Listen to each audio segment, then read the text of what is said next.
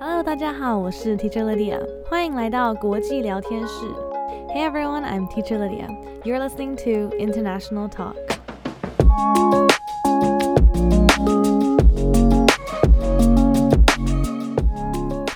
今天很开心可以邀请到德国埃及混血儿 Natasha。我们刚认识的时候聊一聊，就发现我们有很多共同点，同样都是混血儿，在不同的国家长大，因此我们有很多类似的想法。他和我分享了许多文化差异的故事，还有住在台湾的经验，于是我当时就觉得一定要邀请他上节目聊聊。I'm really excited to introduce my friend Natasha to the podcast today. It didn't take long for Natasha and I to realize that both being halfies, we had a lot in common in the way that we think and feel about certain parts of life. So without further ado, let's hear from Natasha. Welcome, Natasha. Hello. Thank you so much for coming today. I'm so happy to be here. I want to just let everyone know a little bit more about you in general. So could you tell everybody, where are you from? So this is a third culture kid or halfie's worst answer, or question to get. Okay, so my mom is German, my dad's Egyptian. I was born and raised in the States, but lived most of my life in Egypt. Very complicated. It's very complicated. Were there any other countries that you've lived in? I lived in Lebanon, which is kind of near Egypt, but mainly those three countries. Where in the U.S. did you live? Louisiana. How many languages do you speak? I speak English and Arabic. Are you learning Chinese? Okay, so the thing is, I know how annoying it is to have expats come to Taiwan and they been here for so long and they don't know any. But the thing is, I was so broke when I first came here because it's startup costs are expensive and everything else. So, and I didn't expect to be here this long. I've been here for 2.5 years. So I have not learned yet, but if I might stay another year. If I stay another year, I'm taking conversational Chinese. Yeah. Cool. Excited about it. I think you'd be good at it. Really? I feel like the tones is what's gonna kill me. For some reason, I feel like you would be good at Chinese. Okay, thank you for that. I need that confidence. What did you study at university? I studied international relations, but in Egypt, before that, in Egypt, they would choose your major. So I first was learning literature. I was only able to learn literature or business because of my SAT scores, so they weren't that great. So I got stuck with those two options. And then I didn't want that, so I left that and traveled around for a year. And then I decided I want to go back into international relations. I think it's similar. Taiwan used to have that system too, where it just depends on your grades. That's what you study. It's horrible. Yeah. I think it's definitely changed here, I think. So now you're able to just study what you want? Does it depend on your mark though? It still depends on your grades, but I think you can set a wish list. You can still decide which, I think. Yeah, it's interesting. What brought you to Taiwan? Well, I was working in Cairo. I was working at an NGO there, and we had 2 revolutions in Egypt, and it's not the most progressive, free country. So NGOs is a little bit dangerous to work with, and also our economy is not that great. So I decided to get a CELTA from the British Council. And now that you're in Taiwan, what do you like to do in your free time? I like to play board games because that's super big here. I became more of a nerd about it ever since coming because there's so many great cafes here actually. So drinking and playing board games, binging Netflix, exploring different parts of Taiwan has been really fun. Do you have a favorite part of Taiwan? I love Tainan. What do you like about Tainan? Tainan is so charming. There's just something special about it. I don't know what it is. I always tell people if I would move out of Taipei, I would live in Tainan because it just feels so real. It feels like the authentic experience of being in Taiwan. Interesting. Yeah. To be fair, a lot of foreigners tell me they like Tainan. Yeah. So something about it. There's something just really special about it.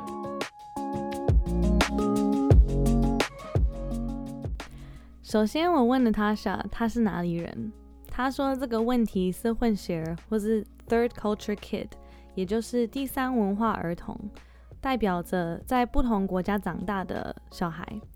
她说这是我们最害怕听到的问题。她的答案是妈妈是德国人，爸爸是埃及人，但从小住在美国还有埃及，所以听起来很复杂，所以每次听到这个问题她都会觉得很懊恼。接下来我问他，那他住过哪一些国家？他说他住过美国、埃及，还有黎巴嫩。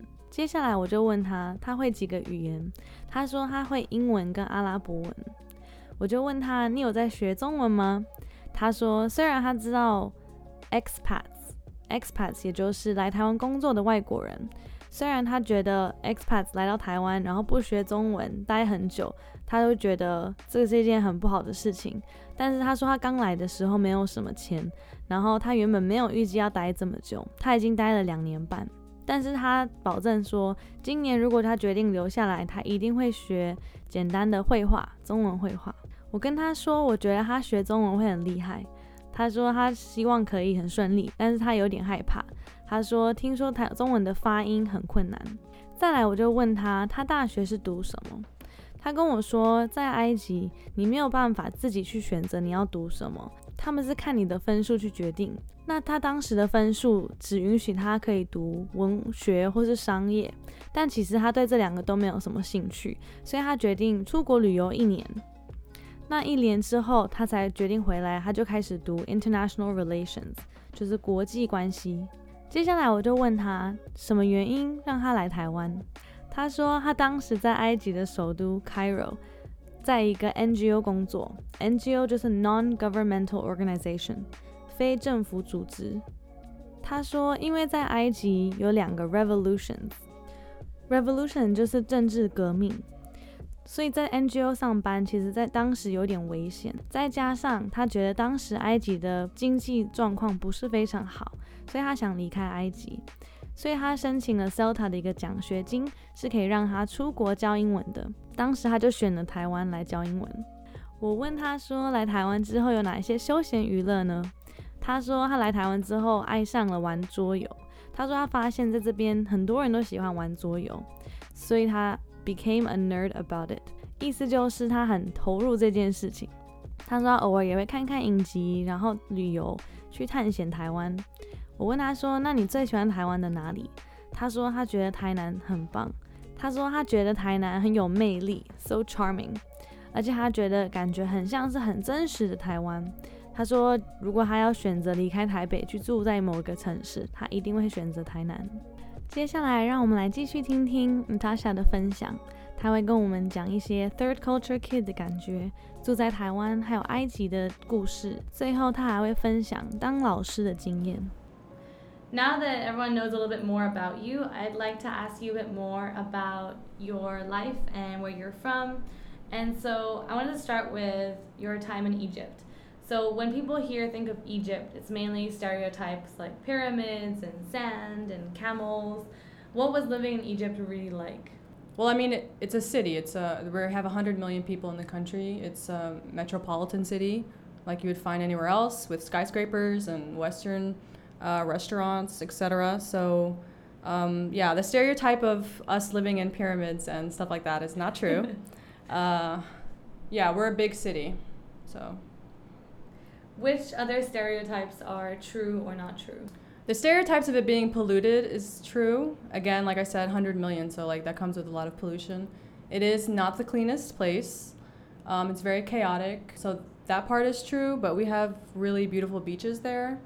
And people think, like I said before, like that we don't have Western eateries or bars.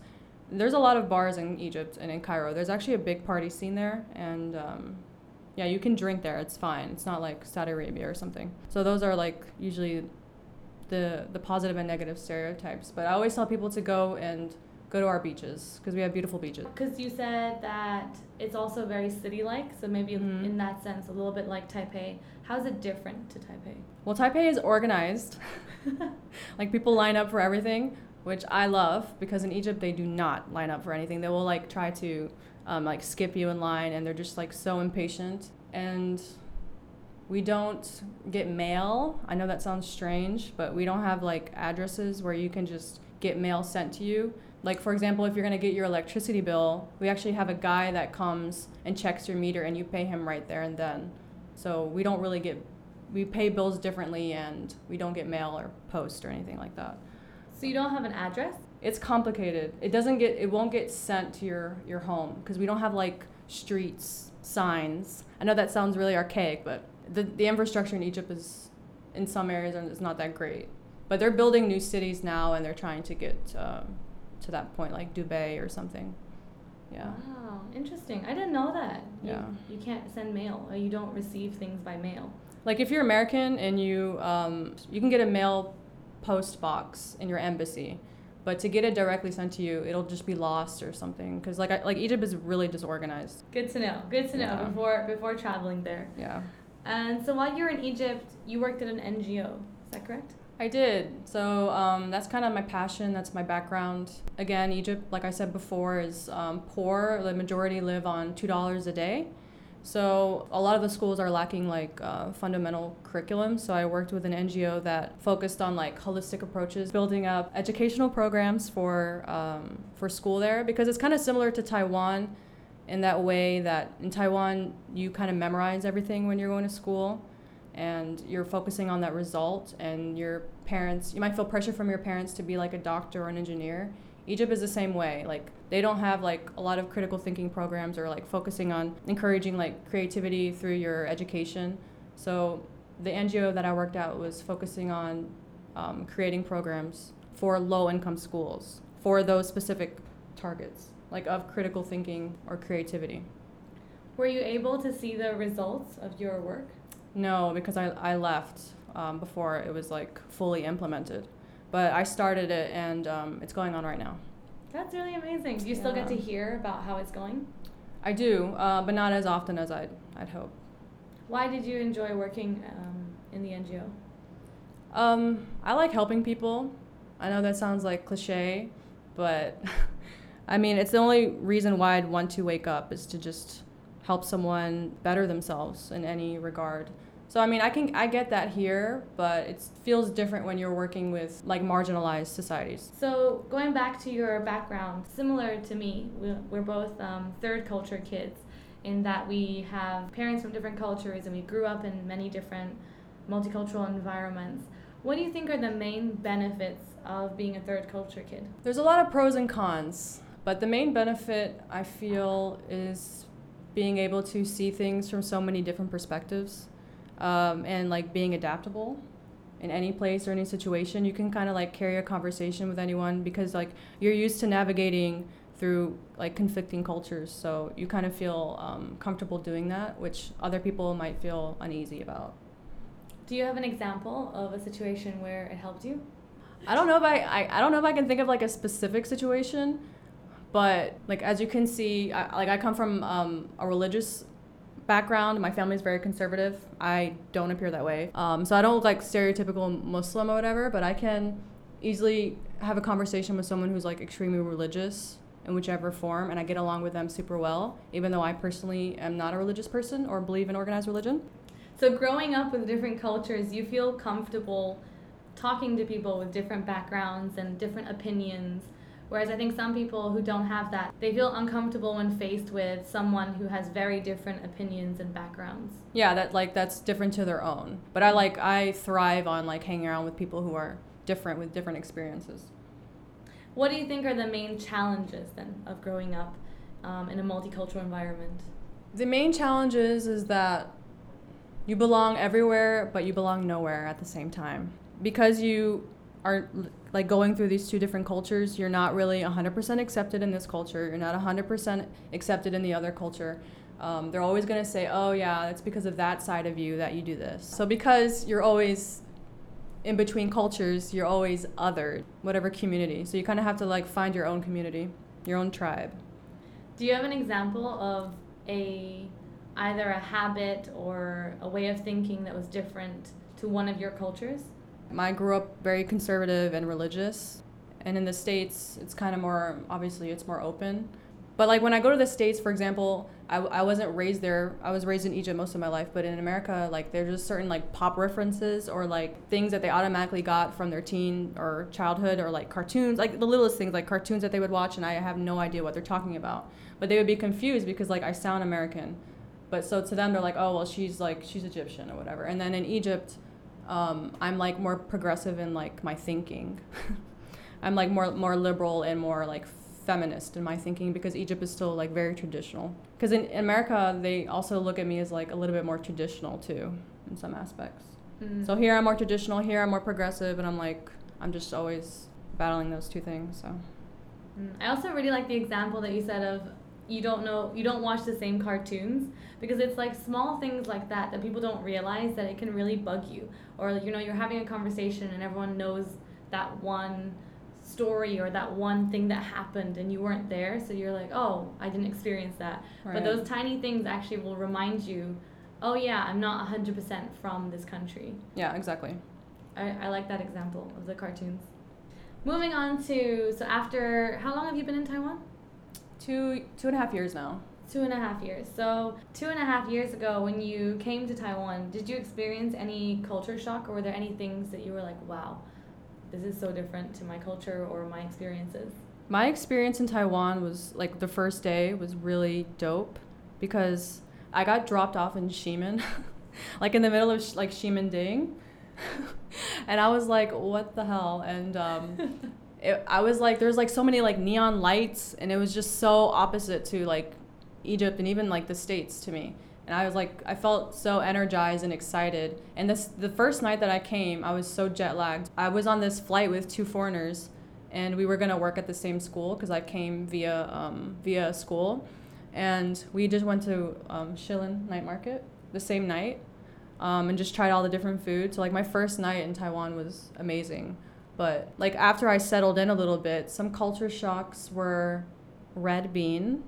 You don't like red bean? I love red bean, but the thing is, it's sweet here. It's used as dessert, and like in many places abroad, it's only eaten like savory dishes. Yeah, so I would bite into it. I'm like, it's sweet. That's strange to me. Yeah, so that was hard to get used to, and it was funny because I have 2 Taiwanese roommates, and I would make like red beans and rice for all my southern folks out there. They know what that is, or like Latin folks. Some like red beans and rice, like with burritos or whatever. And my Taiwanese roommate was like, she almost gagged. She was like so grossed out from it. I'm like, that's how I feel about it being sweet. So red bean, for sure. Things closing from 2 to 5. Oh, like during the afternoon. Yeah, I like that took some time to get used to, because at first I was like, are they just closed? Like, how does this work? I didn't know how it worked, and then someone explained to me it was because of lunch, right? Like they want to have lunch, or they want to get ready for dinner, right? And people here really like to take naps. Yeah, see, I love that. It's great. That's smart. Self-care. You live with 2 Taiwanese people, you said. I do. I actually wanted to live with Taiwanese. Why is that? Just because I'm a little older and I'm not really into like the party lifestyle, and I feel like the younger expats here are into that, which is cool. I mean, you're young. But I kind of wanted like more mature, and I also wanted to like live with locals. Another thing that really surprised me, and like it still is taking time for me to get used to after 2.5 years here, is that no one cooks. Like there's no kitchens really available when you're looking for rents. Like you have to find a big apartment with a kitchen. The young people especially don't cook. A lot. Not everyone, I should say. My housemates, for example, cook.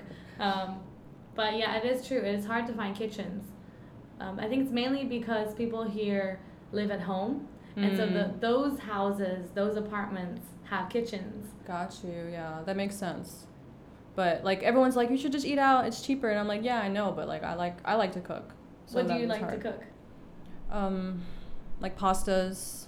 I think it just saves money too, like in the long run for me. Did you cook a lot back home? Yeah, because the thing is like there's always a kitchen available, so you like at least you have that option. Like what if you just want to make like an omelet, you know what I mean? It's just nice to have that option to just eat in sometimes instead of always thinking about like what's my next meal gonna be. But I think some people had like culture shock towards me a little bit when they saw me. Like in what way?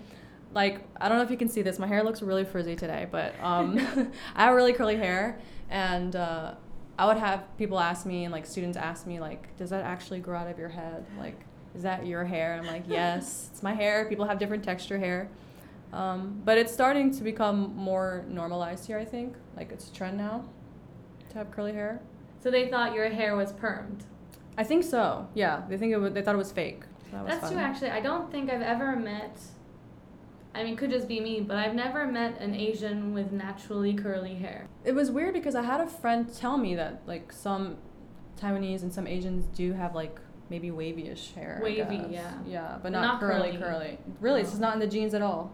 I've never met one. Yeah. Okay, yeah. Maybe they exist, but definitely a minority if they do. And since you've been in Taiwan, I know that you've also been dating. How do you find dating in Taiwan different than other countries? Oh man, let me think about this one. Dating in Taiwan is a struggle. I feel like it's a struggle. It's hard dating anyway, but in Taiwan, I've never used apps so often in my life. So there's that. But well, first off, the expat community it's small, so you're gonna find someone that maybe dated your friend or dated someone that you know, because like most expats know each other through some capacity. Like there's one or two friends in between them. And then Taiwanese dudes, it's kind of hard with them because you never know if they're like interested in you or not sometimes. Can you expand on that? Like for example, not a lot, but like some of my foreign friends are really into Taiwanese guys, and they're always like, well, I don't know if they like me, and they never show interest, or like they were staring at me and they seemed like they wanted to talk to me, but they never came up to me and talked to me. They don't take as much initiative. Yes, they do not. It's either like two spectrums. It's like either they don't show any interest at all, like zero, or they show too much interest too quickly. That's true. Two actually. extremes, yeah. Many guys I've met are the same. Either, too much too fast, or nothing at all. Exactly, yeah. Like meet us in the middle. Find the balance. Exactly, balance. And how do you think Taiwanese guys are different? Other than the communication side, what else do you think is different? Well, I've dated Taiwanese guys. I dated a Taiwanese guy for like 6 months. So I like Taiwanese guys. There's a lot of positives about them. I think they're really sweet and they're really attentive. The last guy I dated, he found out I had anemia, and he took his time to write down every food, every vegetable, every fruit that would help me. Wow. Yeah, like he wrote that like just like his handwriting it. So they're just really sweet, they're attentive, and they're really just listen to you and want to make you happy, I think. That's true. I think they are very sweet. I always tell people that Taiwan is the only country I know where the guys will voluntarily carry your handbag. I know. It's the only place, for real. Maybe the downsides will probably be they want to be serious too quickly. Yeah, they don't give you time to like get to know each other. Yeah, that doesn't really exist. They're just like, okay, we met, first date, let's go on a trip next week. Yeah. Yeah. I've heard many stories like that where I think it's definitely a Western thing that we like to take our time to get to know someone and be sure before we enter a relationship. But here it's very much, if you feel, oh, okay, we get along, like there's some chemistry, then they'll start dating and they'll be in a relationship. And as they're in the relationship, they'll find out, oh, actually, maybe we don't like each other, and so they kind of do that experiencing phase. Right, like casual dating each other, like getting to know each other. It doesn't really exist here that much. Yeah, interesting. I get that question a lot from my Taiwanese friends, so it's nice to have someone else. What do they want to know? They just want to know what's different about guys, or if guys are different, you know. Well, I have to say is like the Taiwanese guy friends that I've met, it's weird because they think foreign women are not into them. And I'm like, no, they are. Like, so if you see like a foreign woman at the bar or whatever, and you guys are kind of checking each other out, really just go talk to her and you will be surprised. I think we're used to guys taking more initiative, or at least showing some interest before we talk or make a move. And so if guys don't show interest, we're not gonna make a move. Yeah. Tips for any guys out there. So in Taiwan, you're an English teacher? I am. Surprise, surprise. Many of us are. What do you feel are the biggest challenges that Taiwanese students face when they're learning English? I don't know if it's necessarily like proposed to just English, but this goes back to Egypt as well. Like it's because it's similar. The way that they teach here is more about memorizing and not really thinking outside the box. So I think that is one of their biggest challenges is critically thinking instead of just worrying about what they're going to get and memorizing it. It's so hard to get kids to write creatively. It's easier, a little bit easier with younger kids, but as they get older, because I worked at a middle school and a high school, and like trying to get them to write a creative story was like pulling teeth. It was really hard because they were just thinking about everything so literally. They just couldn't use their imagination. They don't get that chance very often, I think, to give their own opinions and... Exactly. Yeah. So it's really sad because you have to like kind of foster that in their primary days, which I don't think that they're able to do. How do you think we can do that better? The most creative kids that I meet now are ones that read. Oh. So I would really say get your kids to read a lot of books. Yeah, that That's really true. helps. Yeah. I think also reading here is also not very big. Like reading for fun is not very common. Yeah. It's not really in the culture. But I've noticed like students that read a lot or their parents make them read, they can write really well and they can speak well and their vocabulary is wide. And you mentioned you've taught all ages, I think almost. I have elementary, middle school, high school, and adults here and there. What do you think are the biggest differences between the age groups? Like, because school is so respected here and education is so respected, younger kids, like elementary kids, still have that within them. So they'll automatically kind of just like respect their teacher. They'll like follow the rules easier, stuff like that. But when you're working with middle school and high school kids, I worked in an all-girls school, so that was challenging in and of itself. But they have to like you. They have to like your personality for them to want to listen to you and learn from you, because they have so much going on. They have so many other studies and like preteen puberty and like drama here, and so they have to really like you and foster a relationship with your teacher for them to want to learn from you. Does that make sense? And you've also taught adults? I did here and there, yeah. What do you think was different about the adults?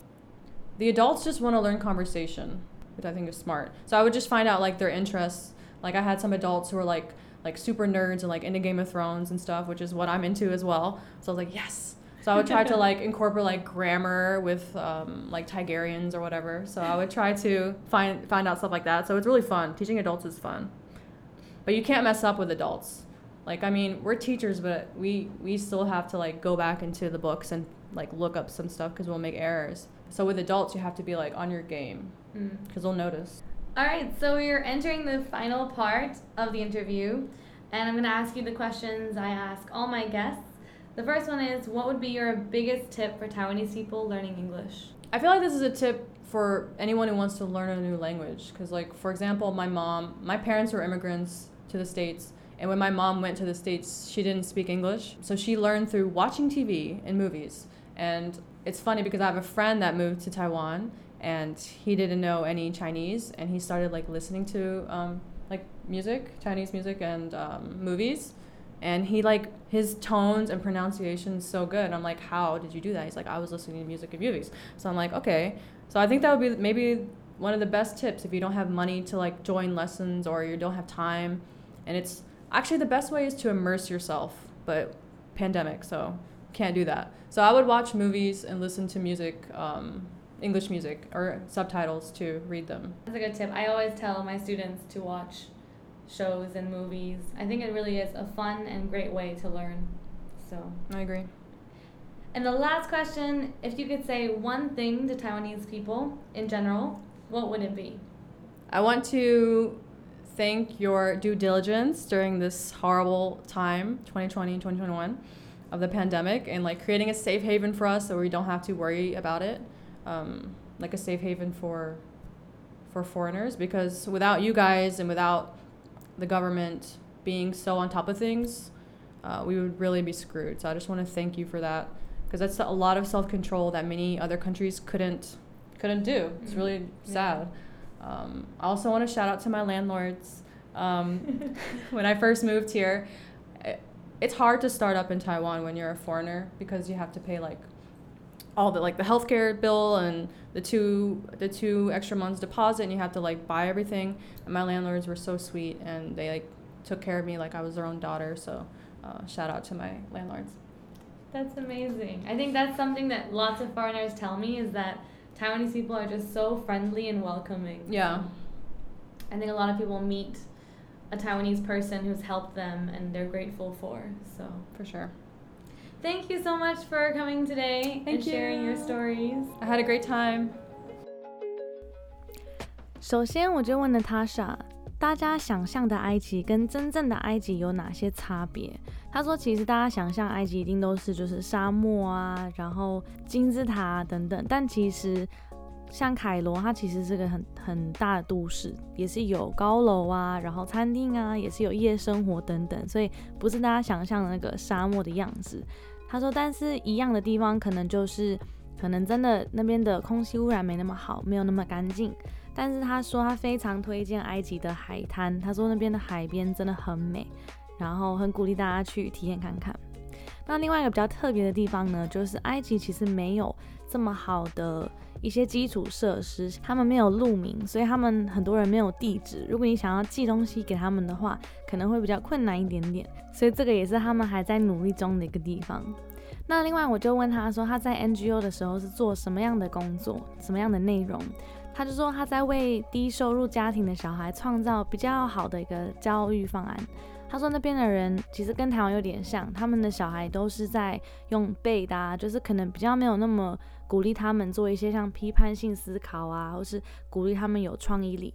所以其实他做的事情就是在创造一些新的方案，去鼓励这些小朋友去 think outside of the box， 就是往外去思考，然后用不同的方式去思考，而不是永远都用死背的方法。接下来我就问他说，因为其实我们两个很像的一个地方都是我们是 third culture kid， 就是我们是在不同的文化中长大。那我就问他说，他认为当 third culture kid 的好处是什么？他说他觉得好处是我们可以比较容易去理解别人的一些思维，我们适应的能力比较强，然后像是在跟不同人对话的时候比较不容易有冲突，因为我们比较常会遇到一种状况，就是身边有很多人都有很多不同的想法，所以我们比较在这种情况下会比较不会那么感到的困扰。那他说最困难的地方呢，当 third culture kid 最困难的地方是什么？其实他就说 You belong everywhere but you belong nowhere at the same time， 就是你同时属于很多地方，但是你也同时不属于任何一个地方。他说你永远都不是100%某一个文化。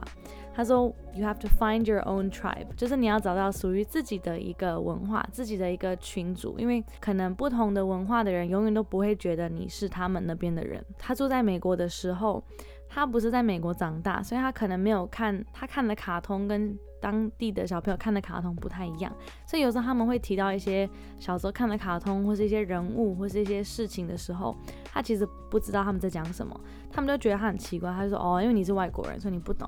但是他在埃及的时候，很多人也会觉得说啊，你的想法好像美国人，你就是美国人，所以他就会觉得说他永远都不属于哪里。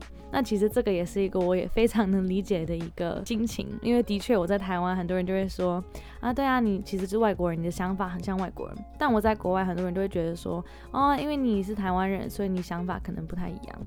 这就是一个很标准 third culture kid 的一个体验。那2年半之前他来到台湾，我就问他说他有没有遇到一些就是让他觉得很稀奇的事情，或者他刚来台湾的时候的想法。他就说他2年半之前来台湾，他其实是在第一个去的地方是西门町。他就说他觉得哇，西门町就是很多灯啊，音乐啊，然后他就觉得哇，怎么那么热闹。然后那天晚上也去了士林夜市，他就觉得台湾真的很棒。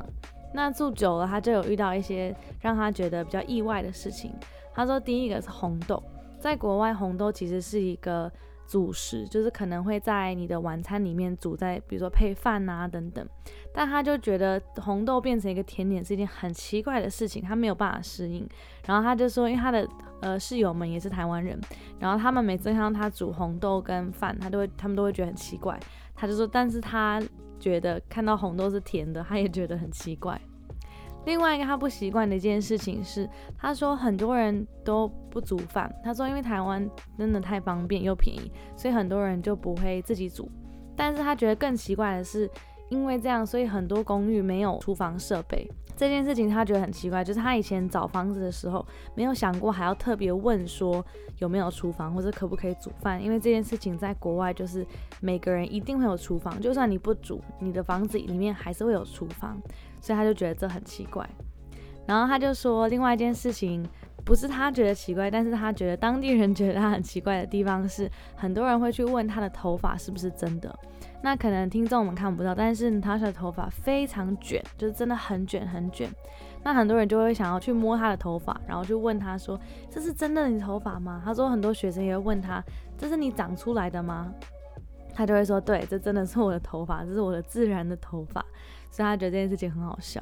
另外，我们就开始聊到 dating 在台湾交往的一些经验。他说他觉得在台湾交往其实是一件很困难的事情。第一个是因为如果你想要跟外国人在一起的话，其实这个社会还蛮小，所以你们会有很多共同朋友，有时候也会遇到一些尴尬的状况。那他说他觉得台湾男生有时候很难接触，是因为他们比较不主动，或者他们可能比较不会让你知道他们对你有兴趣。他就觉得他在台湾遇到的男生都非常的极端，要么就是非常主动，然后有点太主动，然后另外一边就是完全没有一点行为，让他觉得看不出来这个男生到底有没有喜欢他。那我就问他说他有没有觉得台湾男生跟国外的男生哪些差别。他就说他觉得台湾男生真的很贴心，然后很体贴。他说有一次他跟一个台湾男生交往，那因为其实 Natasha 是 anemic， 就是很容易贫血。他当时在交往的对象就特地帮他找了很多就是可以帮助他的一些食材，然后全部列出来。他就觉得这件事情真的很贴心。我就跟他开玩笑说，台湾真的是我看过唯一的一个国家，就是男生会主动帮你提包包这件事情，在国外这件事情绝对不会发生。他就说他也是第一次看到。那他说可能台湾男生的算是缺点吧，就是他觉得很多台湾男生会想要太快太正式在一起，因为其实国外的做法呢都是比较我们先认识彼此，然后熟一点，我们再决定要不要在一起。那其实在台湾很多人比较习惯的就是我们先在一起，然后慢慢认识彼此，然后再看看顺不顺利这样。所以他觉得这是一个文化差异，让他觉得可能一开始有点不习惯。